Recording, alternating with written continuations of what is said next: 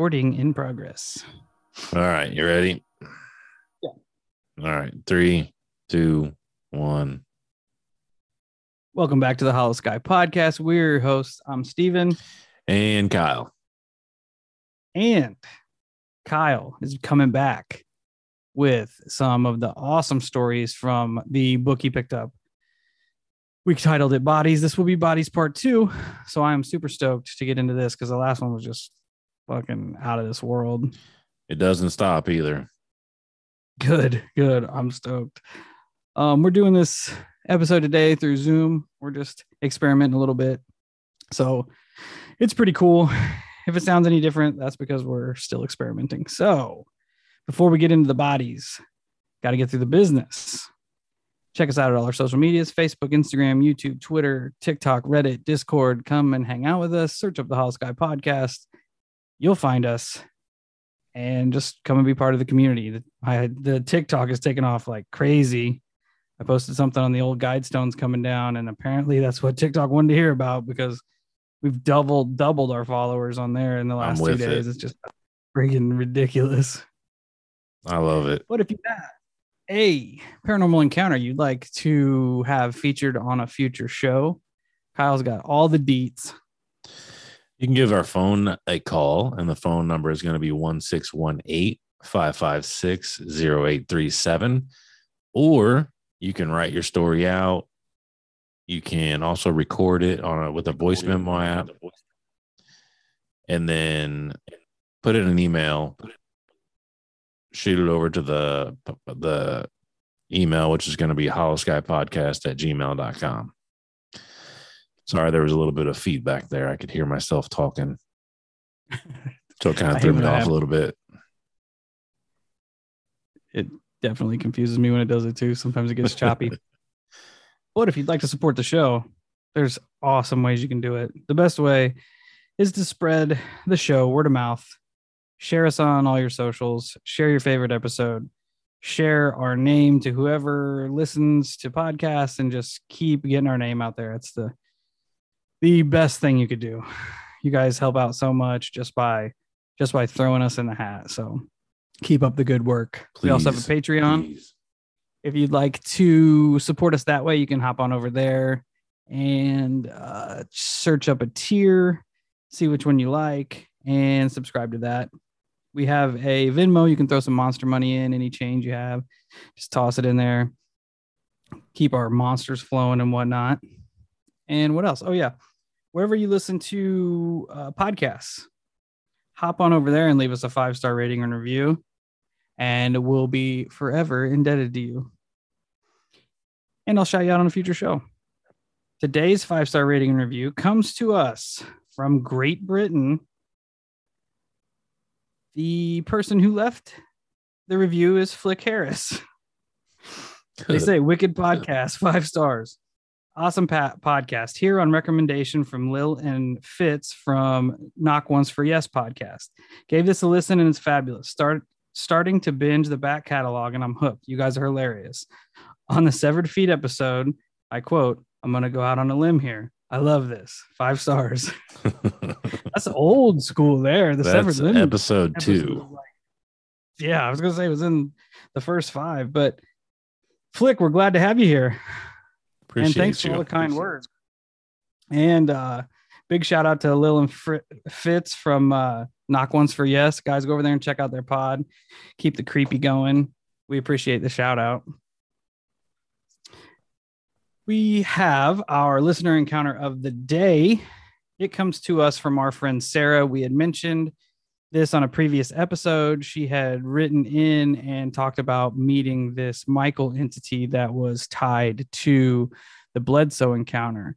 So she hit us back, and I'm going to share this with all of you, and hopefully we can start putting some more puzzle pieces in with all this Bledsoe weirdness, because that like egress is always kind of staying warm on the burner here at the Hollow Sky Podcast, because that got kind of weird when we were all looking into it.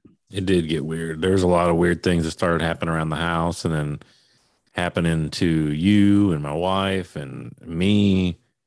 There was a lot of strangeness that came from that. And I really don't know why that happened, other than maybe we were talking shit, I guess. Aside from that, I don't really understand why those things would have happened. Yeah, like we were pushing the wrong buttons. Yeah.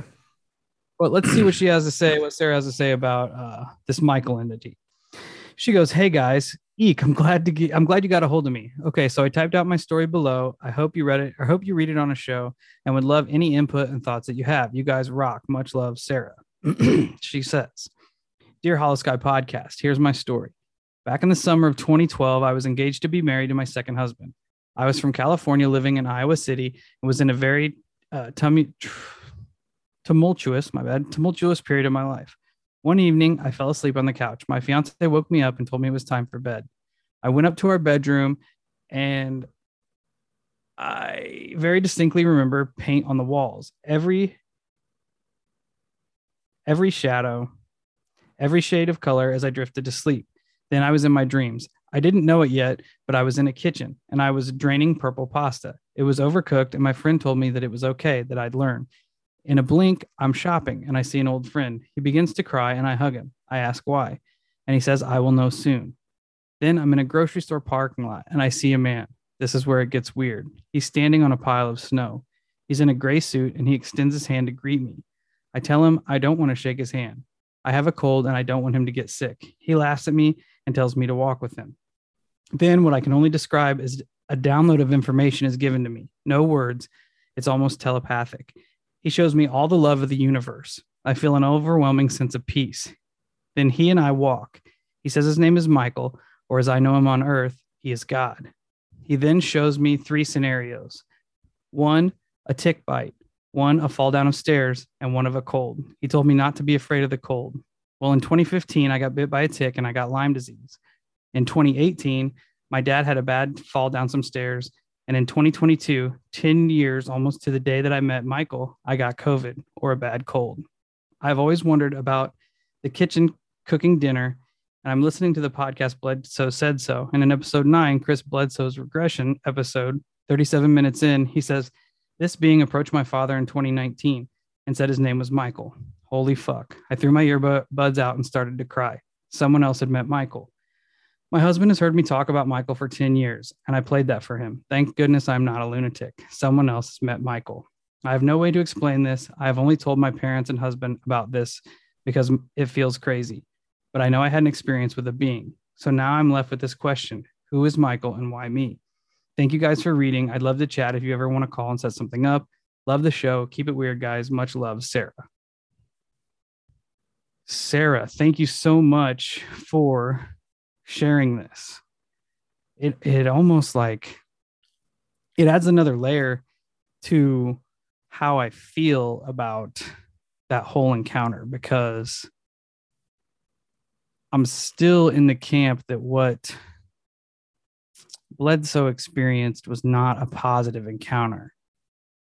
But if this is tied to yours seems like a completely positive encounter, almost like he was giving you some reassurance that bad things are going to come down the pipe, but you don't have to worry about them. So I don't know, man. It's weird. I'm thinking it's weird. Like, off topic here, but funny nevertheless. What was up with the purple pasta in your dream there? Yeah. That was fucking bizarre. But moving forward,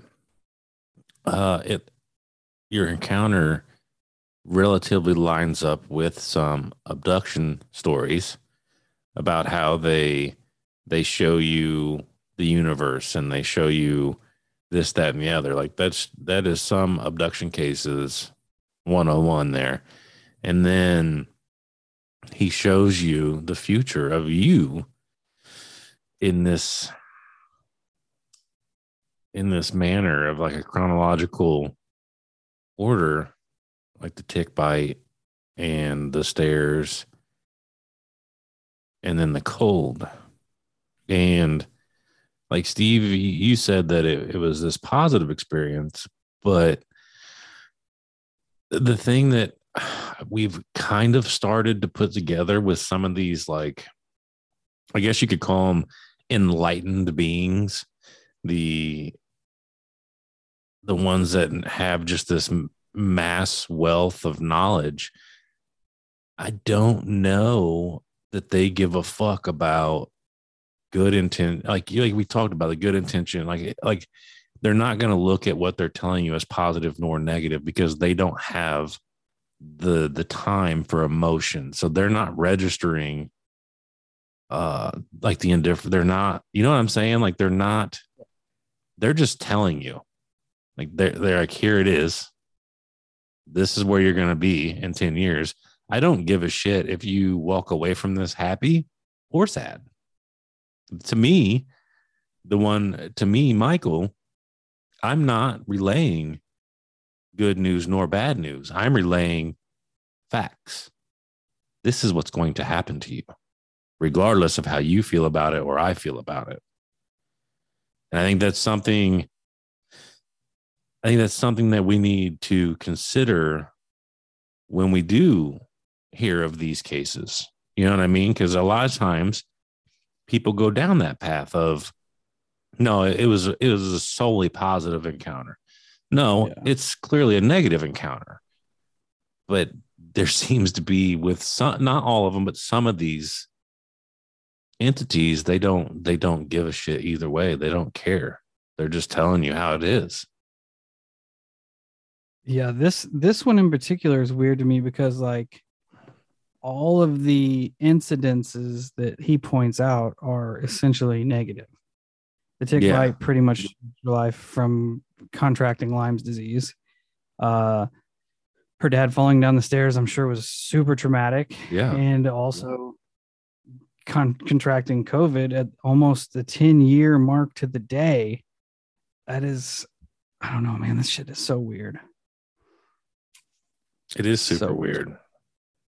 Whenever my brain starts rolling back to the whole Bledsoe encounter and experience, I don't know what to think.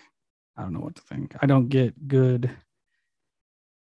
vibes from it. I get a bad feeling in my gut that whatever is messing with him, its intentions are not what they think it is.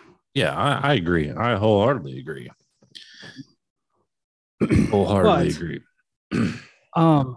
Again, thank you for sharing this. And yeah, it sounds like this could be a pretty interesting conversation to have. So we might get a hold of you again and see if you want to come on and talk about it. Yeah. For anyone else that has had an experience with this entity or an entity that refers to themselves as Michael, hit us up on a social, shoot us an email, send us a message.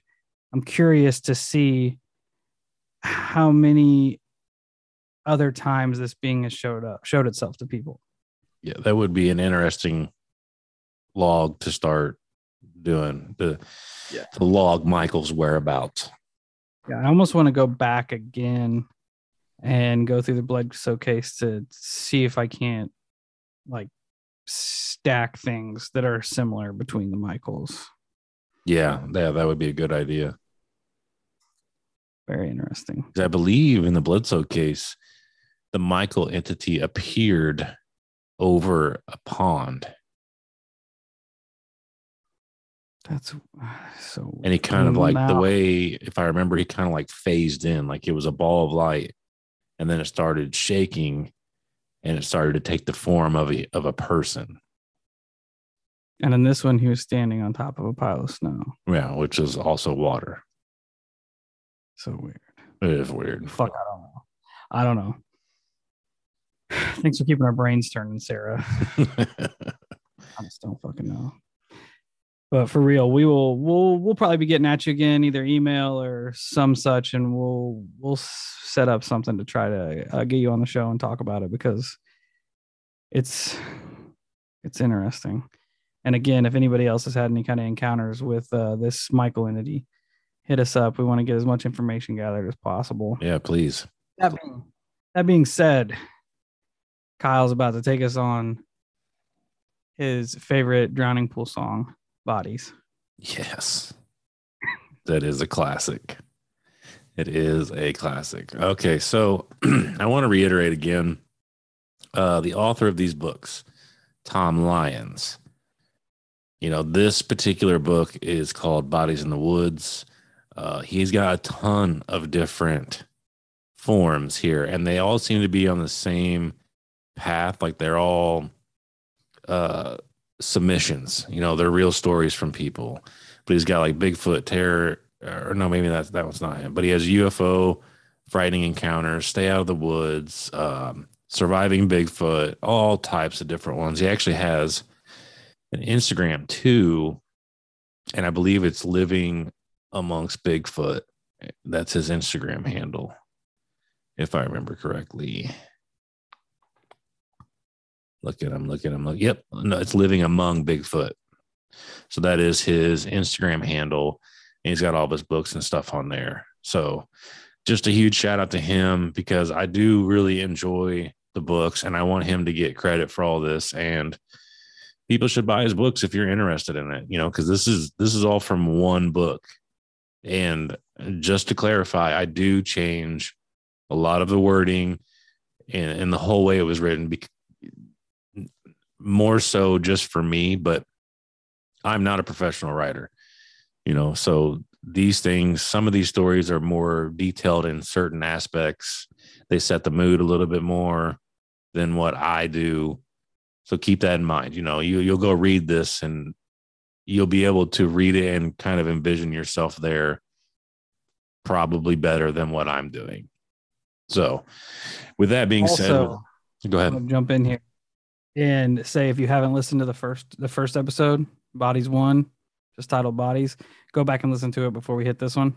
Yeah. That way you're kind of looped in, because I'm sure we're going to be referencing the first episode while we talk about this one, because the stories in the first one were just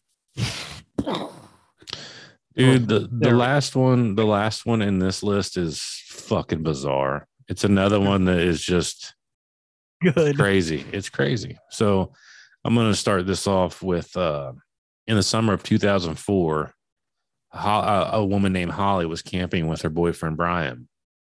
They had spent the previous summer camping all over the Pacific Northwest. Both of them happened to be teachers, so their schedules kind of lined up. They were able to take the entire summer and travel and kind of enjoy life a little bit. During their 2004 trip, their first location was a mountain camp just outside Tacoma. Neither of them had been to this location before.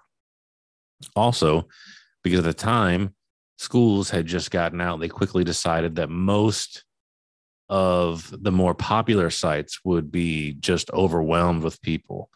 So they decided to go to a location that was a little bit harder to get to. Holly says the camp was actually really difficult to get to, but once they got there, it was obvious. It was more than worth the long, ridiculous hike to get there. Roughly an hour after they arrived, there was a random woman that started approaching the camp. And right away, you could tell something was wrong with her. She just had that look on her face, like she was just distressed. And so she ends up approaching Brian and Holly and asked if they had seen a man roughly her age. She had been looking for him for the past hour or so. They told her they hadn't seen anyone, that they had just arrived. So the woman said, all right, well, if you happen to see him, let me know, please. I'm just down the way, and let him know that I'm looking for him. The woman continues to loosely describe what happened. She's like, I had stopped to relieve myself, and when I gotten back, he was gone. It's not like him either to just up and vanish like that. None of this makes any sense at all. So it's her husband that's actually missing. Once again, the couple reassured the woman if they seen anyone, they would be sure to let her know. The woman pointed in the direction of her camp and said, as far as she can tell, Brian and Holly were the only other two people up there. So this woman had been walking around looking for him, and Brian and Holly were the only two other people that she had ran into the entire time. Holly asked Brian, what do you think happened? And he, typical dude, he starts to play it down. Brian thinks it was probably just some type of miscommunication. and he went for a walk or something, which logically makes zero fucking sense to me. She goes over to pee and he's just like, I'm just going to go for a walk. I'm just gonna take a stroll. Maybe I'll go take a piss too, Right. and then just disappear. Yeah. So most of the time, you tend to let your mind go down the easiest path instead of instantly thinking there is some type of serial killer in the woods or a vicious animal attacking. So they just downplay it, continue on. The rest of the day, the couple laid around in the sun, playing cards, cooking over the campfire, just relaxing and enjoying it. They never ended up seeing the woman again. So at this point, everything was more or less normal and peaceful.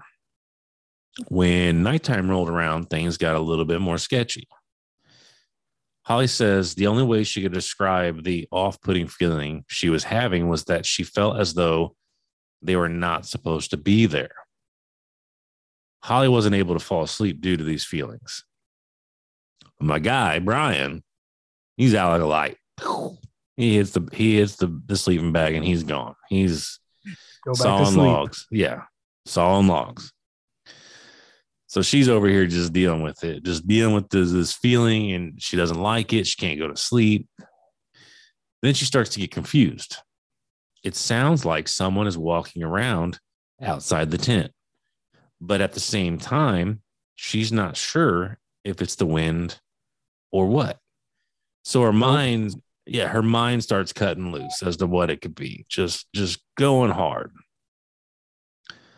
At this point, Holly decides to wake Brian up. She nudges him, and he instantly sits up, almost startled by her nudging him. Then all of a sudden, before he could even say anything, the whole area, north, south, east, west, above, it's all giant bright light.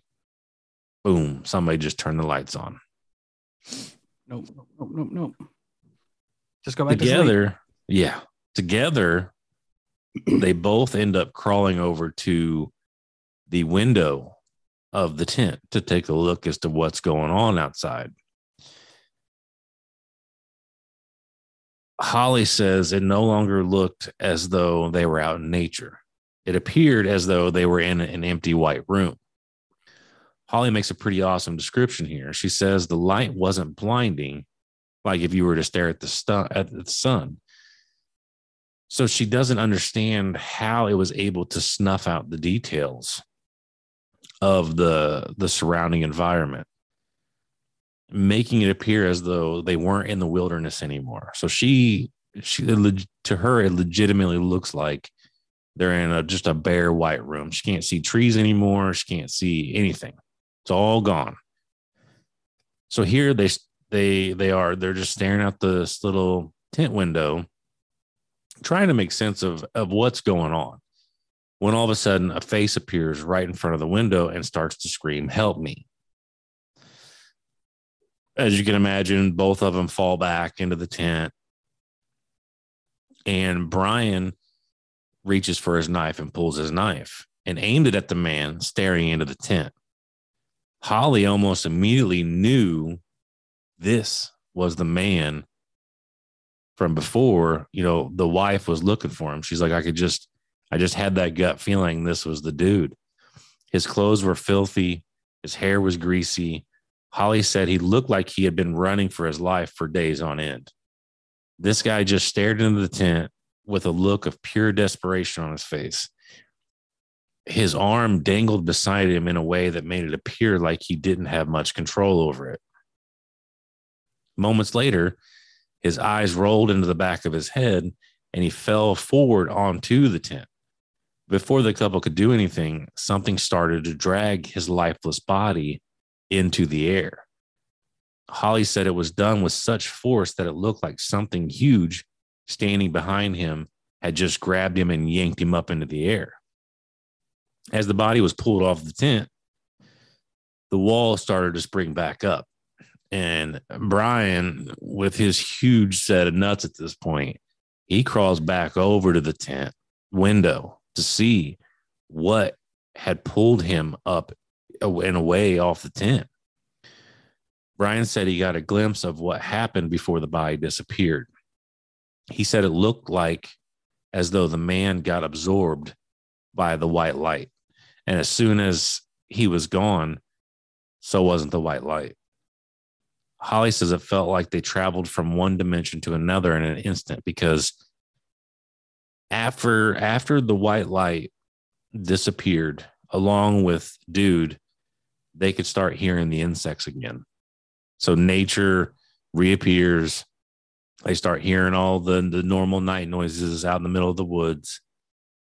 They laid there the rest of the night, going in and out of sleep. The next day they got up and nothing looked out of place at all. They packed up and left immediately. Got the fuck out of there. And I cannot blame them. No. That is a missing 411, like almost to a T. That's subtle. That's right there. That whole thing is subtle terror. Oh, yeah. Everything about it is subtle, aside from the guy appearing in the tent. But it's all so fucking disturbing. It just builds tension. Yeah, it's disturbing as hell. You read, if you dive into the missing 411 cases and you get to reading them, you hear whatever the maliciousness is that is taking people. You often hear of them referred to as a predator, but they're also accounts where they're trying to describe as best they can as to what happened to these people. They said it's almost like a giant claw machine would just reach in, pick a person up, and then they would either never be seen again, or whenever they're done doing whatever they're doing to them, they would set them back down in the areas where they had already been searched. Which, when you hear it described from what those two saw, it's almost the exact same thing, where something was like pulling him off the tent, and then he just disappeared into the light. Which it also sounds like a UFO abduction. Yeah. You have the bright lights is like classic UFO shit when it lights up the tent and everything. The animals going silent in the woods, that's missing 411 right off the rip. And I don't know. Did it ever touch that they found any of that dude's remains or anything? No. I didn't think so. No. It's so fucking weird. I hate the woods. Same. Absolutely same. I ain't trying to be fodder for a giant claw machine or aliens. No. Or whatever the fuck's out there. So, yeah, that story is fucking bananas. It's crazy. I thought I had more stories than what I actually do. I don't have 2 stories, but I do remember part of the very last story of the book, and it's kind of a weird one because it doesn't necessarily fit the other, like the genre of the book, but from what I can recall, this family moved into a house, and the kid telling the story, I think he said there was in total there were 5 floors in the house, and they had just had yeah, it was a huge house. They had just had the mom and dad had just had a new kid, so the mom and dad and new kid slept on a separate floor from the son, and the son, he was on the 4th floor, and then what he would consider the 5th floor was the attic. And he said constantly, every night he would hear somebody walking around in the attic, things scratching up there, all types of stuff. So he'd get his dad, and he made his dad go up there, start checking it out. They'd gone up in the daytime a couple times, obviously nothing there. They go up there one night, and they're looking around, nothing. So the son and the dad turn to walk away, and all of a sudden they hear footsteps rush up behind them, like somebody's charged them. The dad instantly turns around, shines the light, There's nothing there. The son can clearly tell that dad is pretty scared at this point. He's just like, what the fuck was that? Because it clearly sounded like somebody was ran up behind me. But he does what we all do. He's just like, maybe it was the wind outside smashing up against the house, making the floorboards creak, whatever. But the son's like, you could tell my dad was not vibing this at all. So one night, after this, it kind of seemed to ramp up, and the kid's laying in bed, and he can hear like something. He's like, it sounds like something's trying to claw through the floorboards. It's so aggressive. Well, his dad was actually still at work. He was working late that night, so he goes down and gets his mom. And he's like, Mom, you have to hear this. You have to come up here and look at this. So the mom and him go into the attic.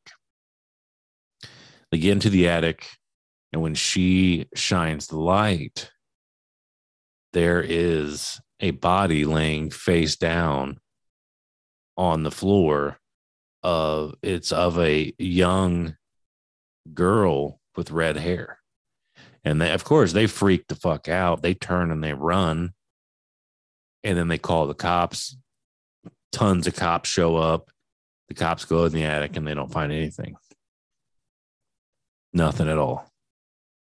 And he said that the noises kept on happening until they finally, I guess, I'm assuming after this encounter, the husband and wife were like, we're done. We're out of here. So they ended up moving.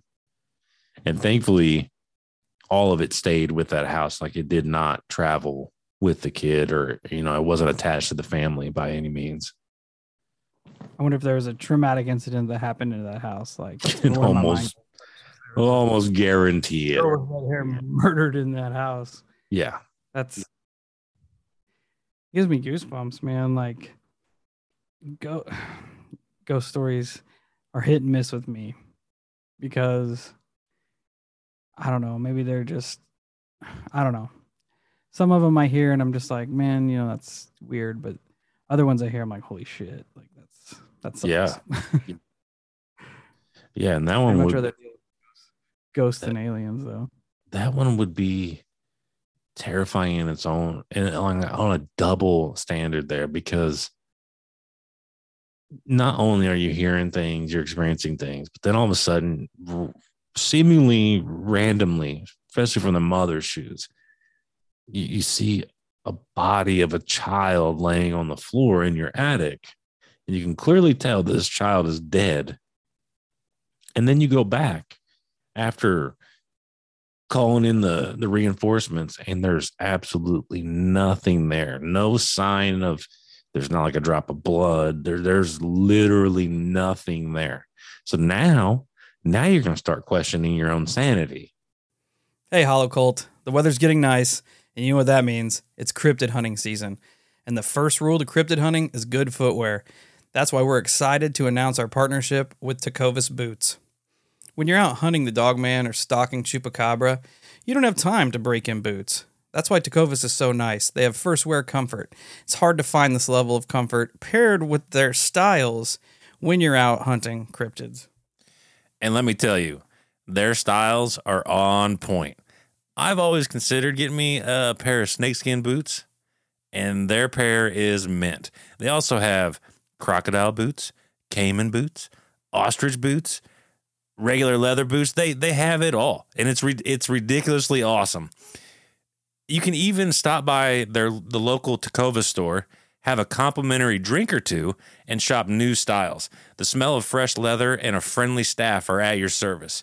Many stores even have leather custom branding to make your boots truly personalized. And with regular live music and events, there's no in-store experience like it. So just imagine yourself getting a pair of legitimate snakeskin Hollow Sky branded boots. How awesome would that be? Nothing is going to intimidate a dogman like a nice pair of gator skin boots. If you can't make it into a store, just visit tecovas.com. That's TECOVAS.com. They offer free shipping on all boots, as well as free returns and exchanges, and ship right to your door. Go to tecovas.com and find your new favorite pair of boots today. That's exactly. I was going to use that exact phrase. Yeah, you have to. Yeah, you don't know what's going on. No, it'd be horrible. That is so weird. I just no, I don't know. I'd want to know the history of the house, see if there was something that went on there. As the mom, then you're starting to question everything. Like, you immediately think, did somebody I know do this? Did somebody get rid of the body while we were out of here? And is the body hidden in the attic somewhere? Are the bones there? Moving Yeah, around. I would be gone. I would move out too. So yeah, good call on that one, family. Yeah, Call the Exorcist, all the movers. They ain't no shit. The last story that I have here is a doozy. I really enjoy this one a lot. It's probably one of the better stories in here, in my opinion. It's another, like, it starts out subtle, but then it gets real fucking fast. So this one takes place in Chateau, Oklahoma, and the time frame was back in the 60s. So you got the main kid here. His name's Bill, and when he was younger, him and his buddies, they were typical boys, right? They would all hop on their bikes and they would just go the fuck everywhere. They rode all over the place, and they would typically try to go out and find new, like, patches of woods to play in, new places to swim, streams, shit boys do. They just go out and explore, right? Well, one day, Bill and his buddies, Christopher and Wally, head off towards an area of woods none of them had been before. And I actually love Bill's description here because it really resonates with me personally. He's like, the boys that were with me, Chris and Wally, couldn't have asked for better guys to have my back. If you seen the Goonies, our friendship was basically like that. Like, these are my ride and die homies. And I'm like, that's what's up, dude. That's what's up. I like that. Anyways, the boys made it to this new area and they found what Bill describes as one of the best swimming holes they've ever found. The water, it was easily the clearest pond they've ever found. None of them were prepared to go swimming that day. They didn't anticipate it, but as typical boys, that didn't stop them. They basically just took their shirts off and they all just started racing each other toward the water. They were so excited. Bill's like, the water looks so fucking inviting. And what was it? Well, yeah, Wally ended up getting to the pond first, dives in. Bill even notes, like, we were so excited about the water and how clear it was, how awesome this location was. None of us even thought to check the water for any, like, maybe there's a possible animal lurking, whatever. We were just too excited. So, like I said, Wally jumps in and he pops up and he's like, guys, you're not going to believe what is on the bottom of this watering hole. And the boys are like, what? Like, what? And he's like, you have to come see this. And Bill's like, the watering hole was only about 6 to 7 feet deep throughout, like at its deepest point. So for the average person, it's not very hard to see, once you're underwater, it's not hard to see that far. You're going to see what's on the floor of this pond. The first thing they ended up noticing, though, was a human skull sitting at the bottom of the pond. So they're like, okay, this is fucking weird. Then they start to notice a bunch of crevices everywhere. So they weren't out there. They can't see into these crevices. Christopher, the other one, he ends up swimming around a little bit, and he ends up finding a rib cage with an arm attached to it. But the boys were together. It kind of, I assume it eased the oddness and tension between amongst them. They weren't as scared. Kids do dumb shit when they're together. Yeah, That's what it boils down to.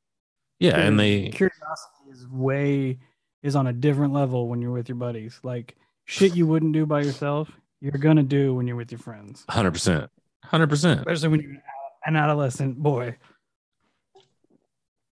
Yeah, because none of you want to be the bitch. None of you want to get scared and be the one to back out. In low key, in some situations, you're waiting. You're hoping one of your friends is like, guys, this is dumb. We're not doing this. So you can go, yeah, you know what? You're right. You're right. Let's just pack up and go. Oh, you found a skull down there? Yeah, well, who's going to dive down next? Hopefully nobody, but somebody does. And then they find a rib cage and an arm. Exactly. Well, the boys, they start seeing more and more and more bones scattered at the bottom of this pond. Once they reach the surface, at this point, after they've verified Chris's rib cage and arm, and then start noticing all these other skeleton pieces all over the bottom, they all come back to the surface, and they're like, okay, I think it's time to go and get out of here. We should not be here. Whatever the fuck's going on here, we should not be witness to this.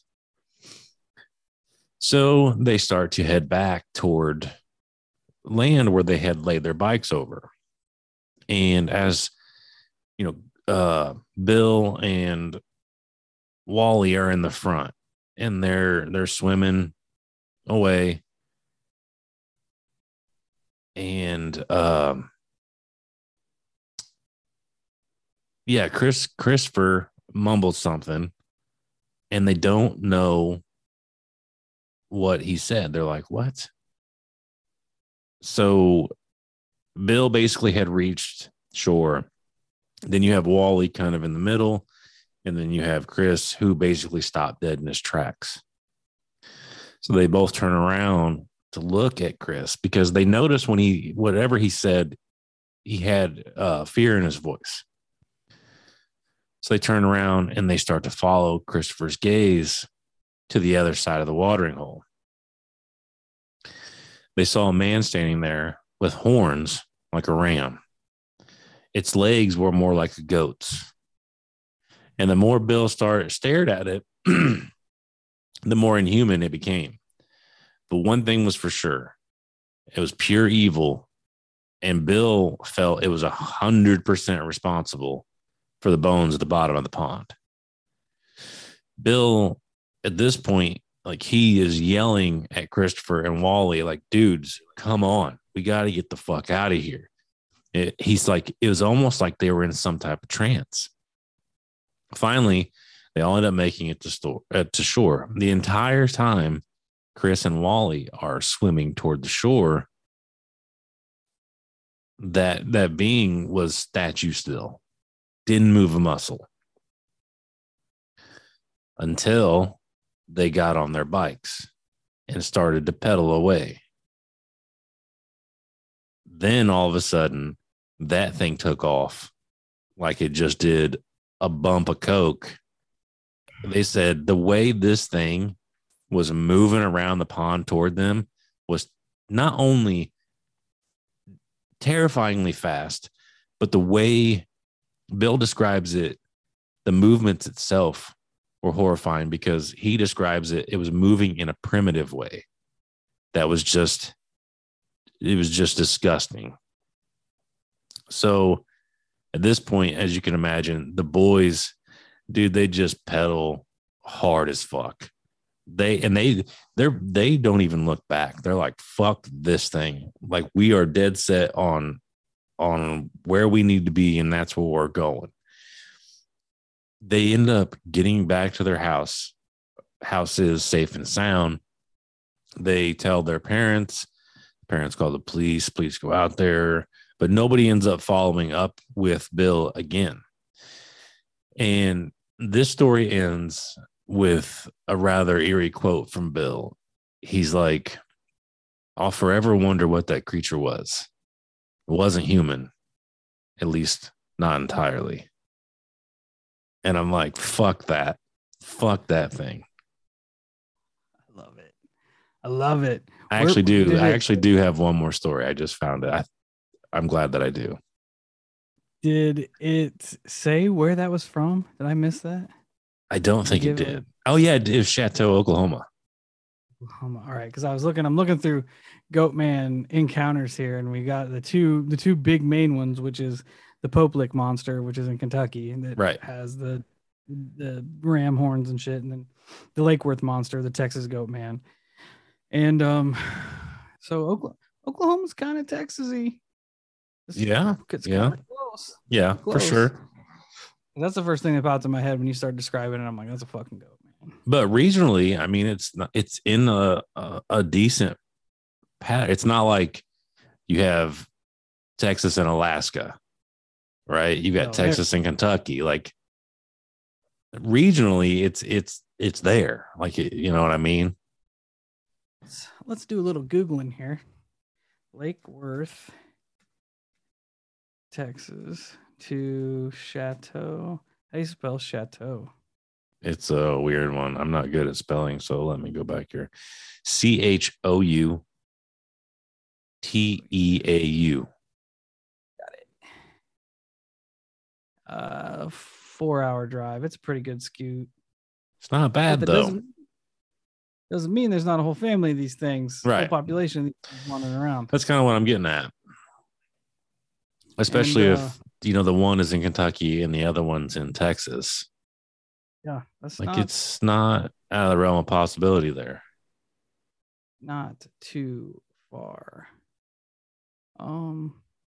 There's also one reported to be in Prince George County, Maryland. So it could be almost like a Bigfoot kind of thing where there's multiple different even species, so to speak, of these things. That's terrifying. I wonder how many bodies it accounts for down there. I don't know, dude. There's pieces of one body. Yeah. But if there's a lot of pieces, that's eventually going to end up in more than one body. Yep. Yeah. And it is weird, like how he described it. The boys were in a trance. The water itself was super inviting.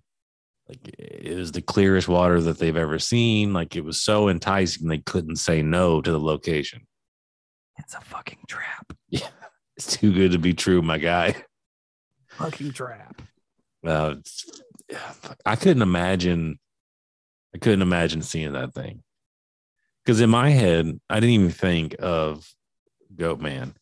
My initial thought process was Baphomet. Oh yeah, the devil. Yeah. Something like this. Right. Yeah. I thought that too. My mind went immediately to it went from that cryptids, and I'm like, all right. So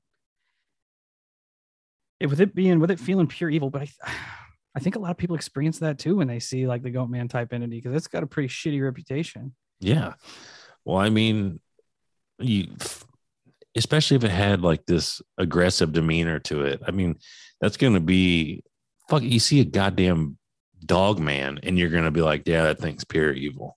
Fuck that thing. It just has an intimidating stature to it, But I don't like the way he described it as running primitively, in this primitive matter that was just so what in the fuck does that even mean? I don't know. I envision this. For me, I envisioned this ape type of run, just the awkward, lanky, yet aggressive way of moving. It's just very bizarre. That's what I picture in my head. Because he doesn't go on it would be fucking ridiculous if this thing had man arms. Because he doesn't say what the arms are. He just describes the head and the legs. So weird. Could have been a sheep squad. I hope so. I hope so. That's one that gets overlooked all the time. Good old sheep squatch. It sounds the least intimidating of the bunch. Little Bo Peep squatch. Yeah. You're all weak. But yeah, I would definitely. And the worst part is that they're just young boys, so Yeah. everybody's just kind of write it off as them being out in the woods and spooking themselves. Yep, 100%. 100%. Creepy. Like they would have been better off only telling the authorities about the pond with bodies in it. Oh yeah. If they would have said that, the authorities 100% would go out there and do a full investigation. But they throw in this goat man, and they're like, yeah, these boys are dumb. They're some of their liquor. Yeah, they're dumb. So, like I said, I do have one more story, and because I remember writing it, I must have skimmed over it. But anyways, this will officially be the last one. In early 2003, another camping story.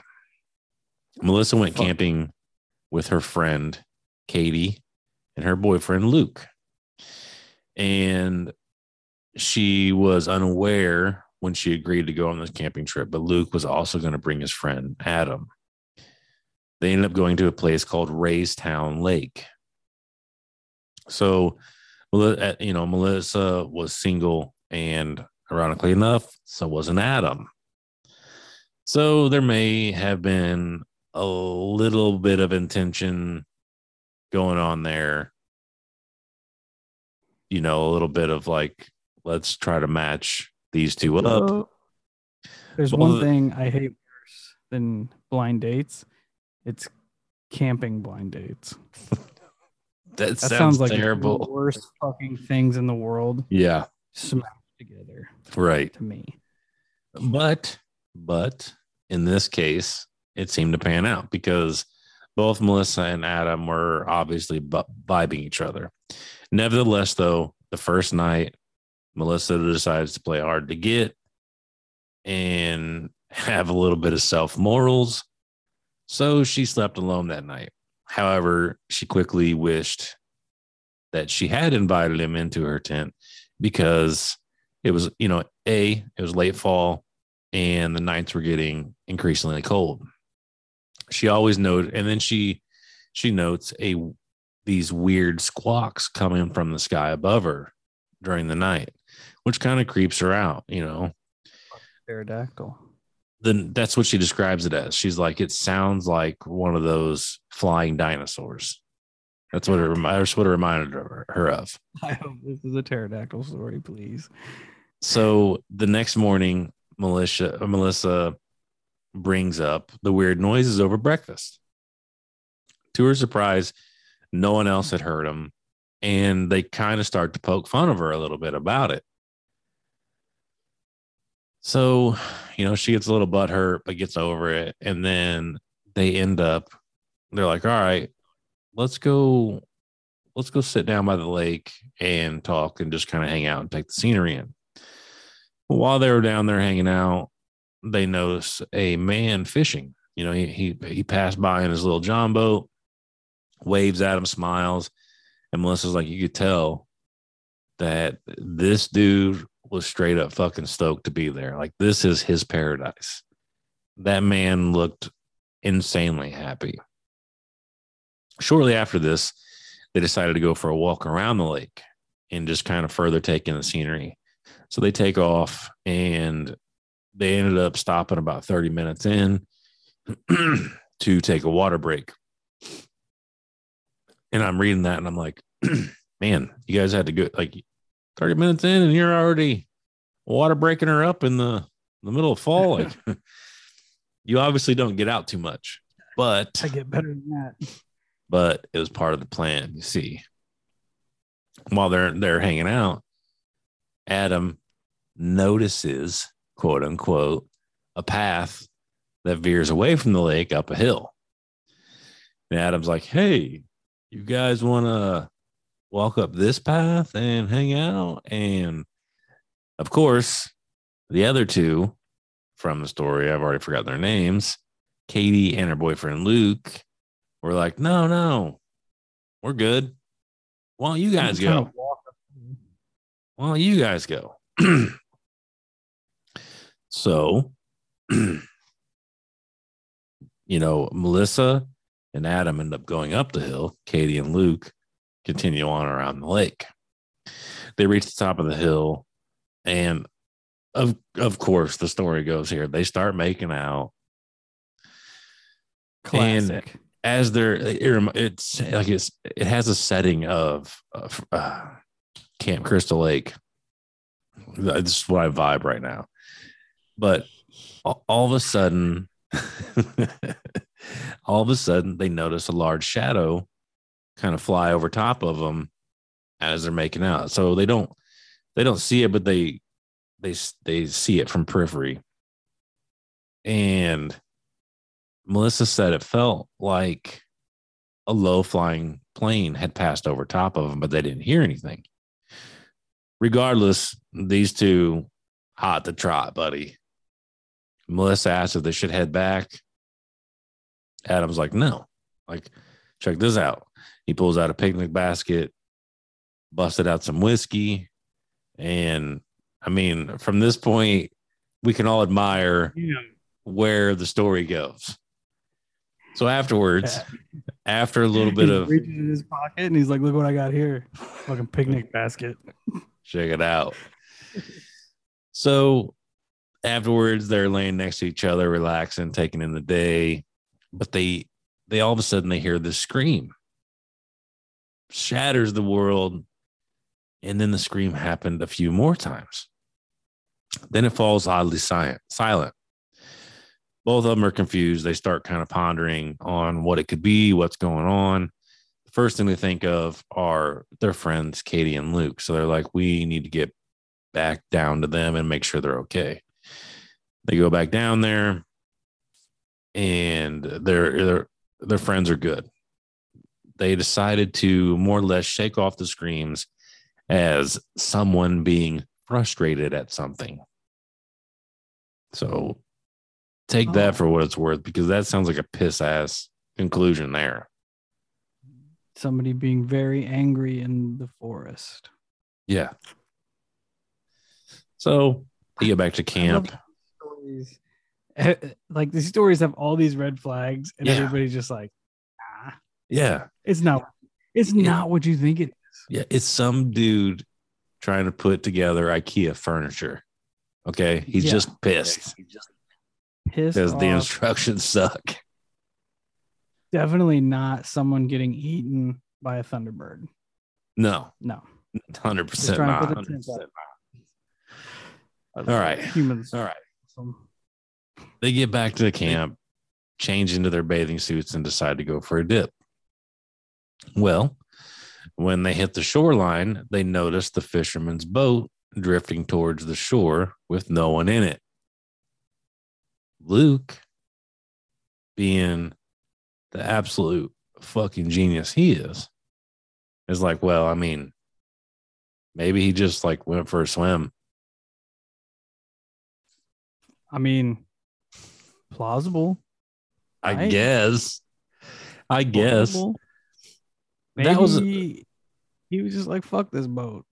And maybe jumped into the lake. Yeah. Fair enough. Fair enough. That was until they noticed all the fresh blood on the boat. It gets good.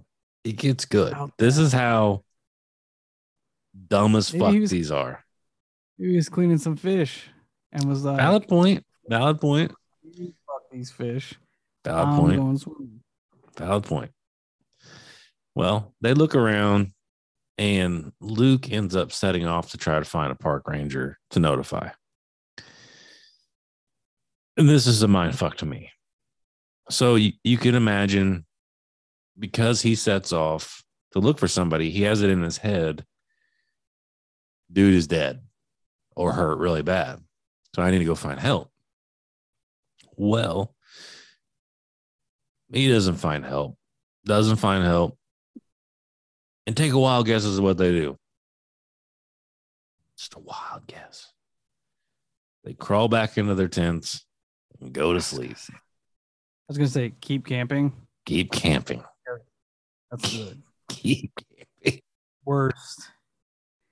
The more I hear these stories, and the more like people miss red flags and shit, it's like maybe we deserve what we get. That's kind of where I'm at. I read that part and I'm like, are you mental? Like what? It is. Like that is not only. It's like the worst. It's like the worst defense mechanism.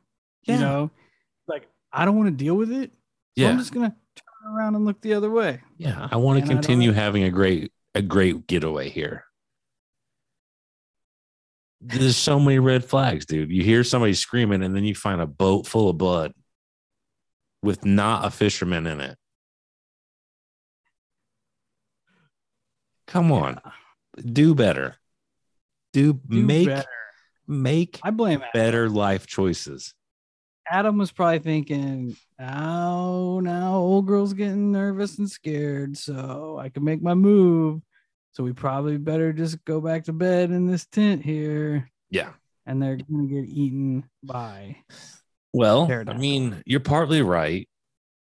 You know, Adam ends up inviting Melissa into his tent that night.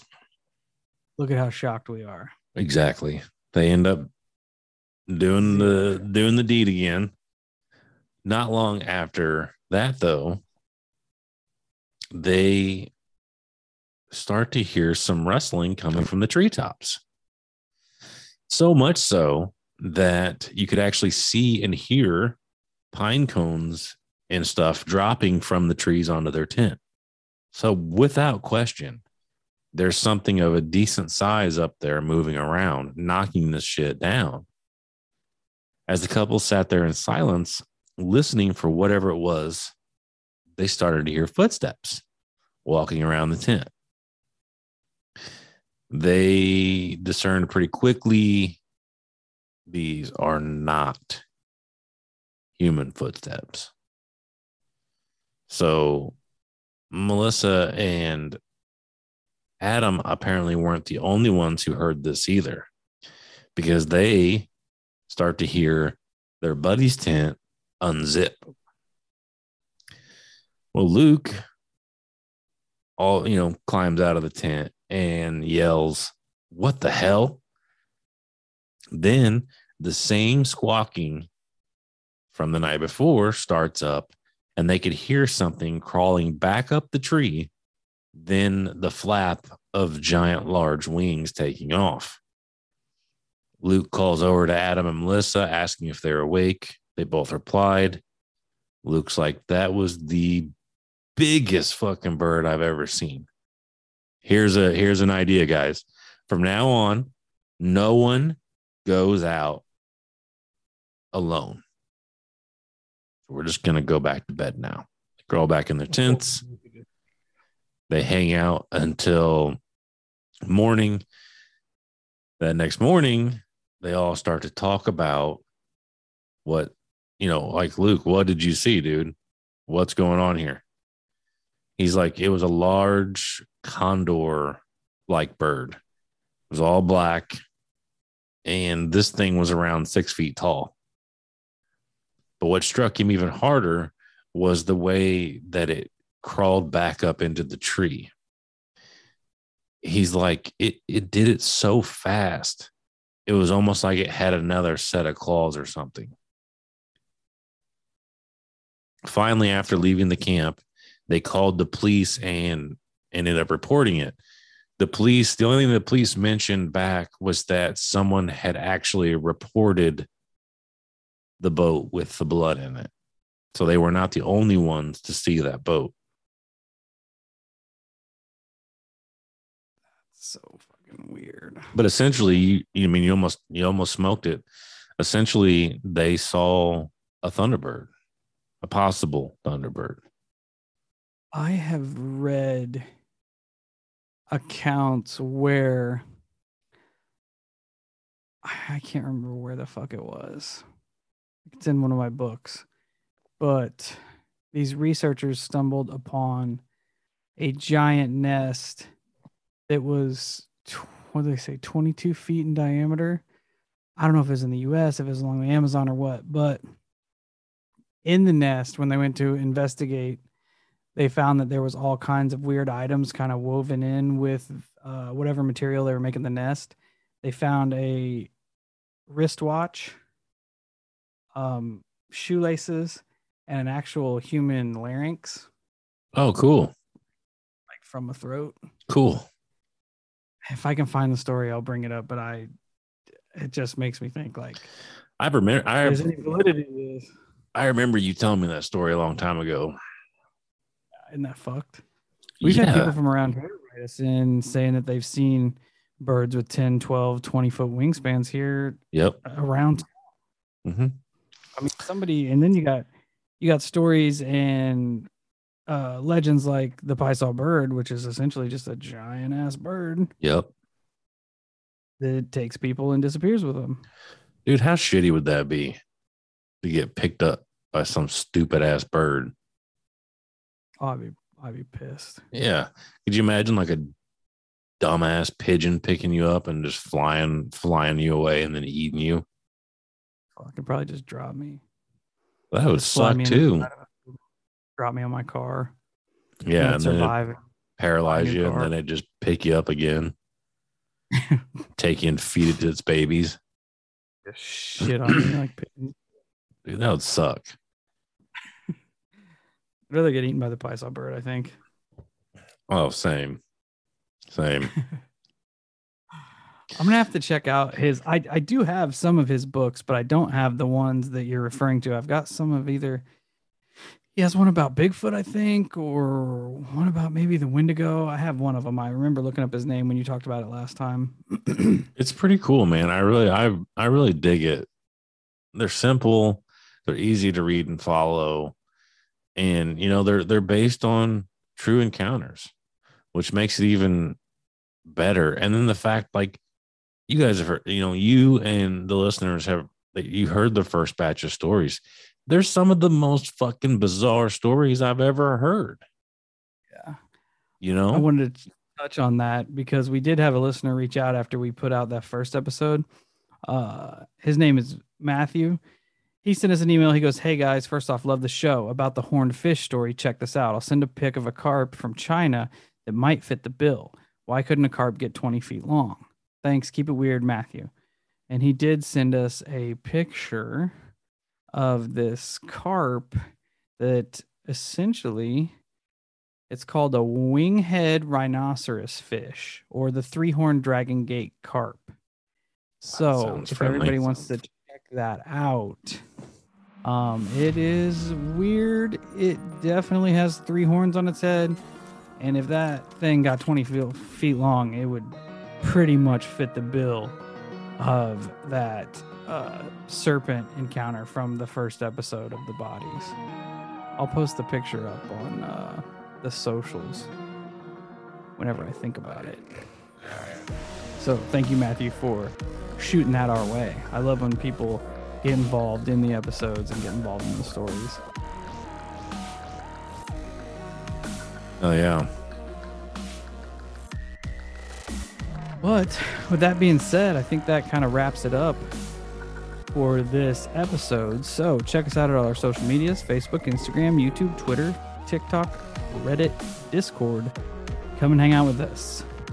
And until we meet again, stay safe, stay weird, and if you're camping in the woods and something starts fucking around with your tent, just stop. Actually, fuck it. Just don't go camping.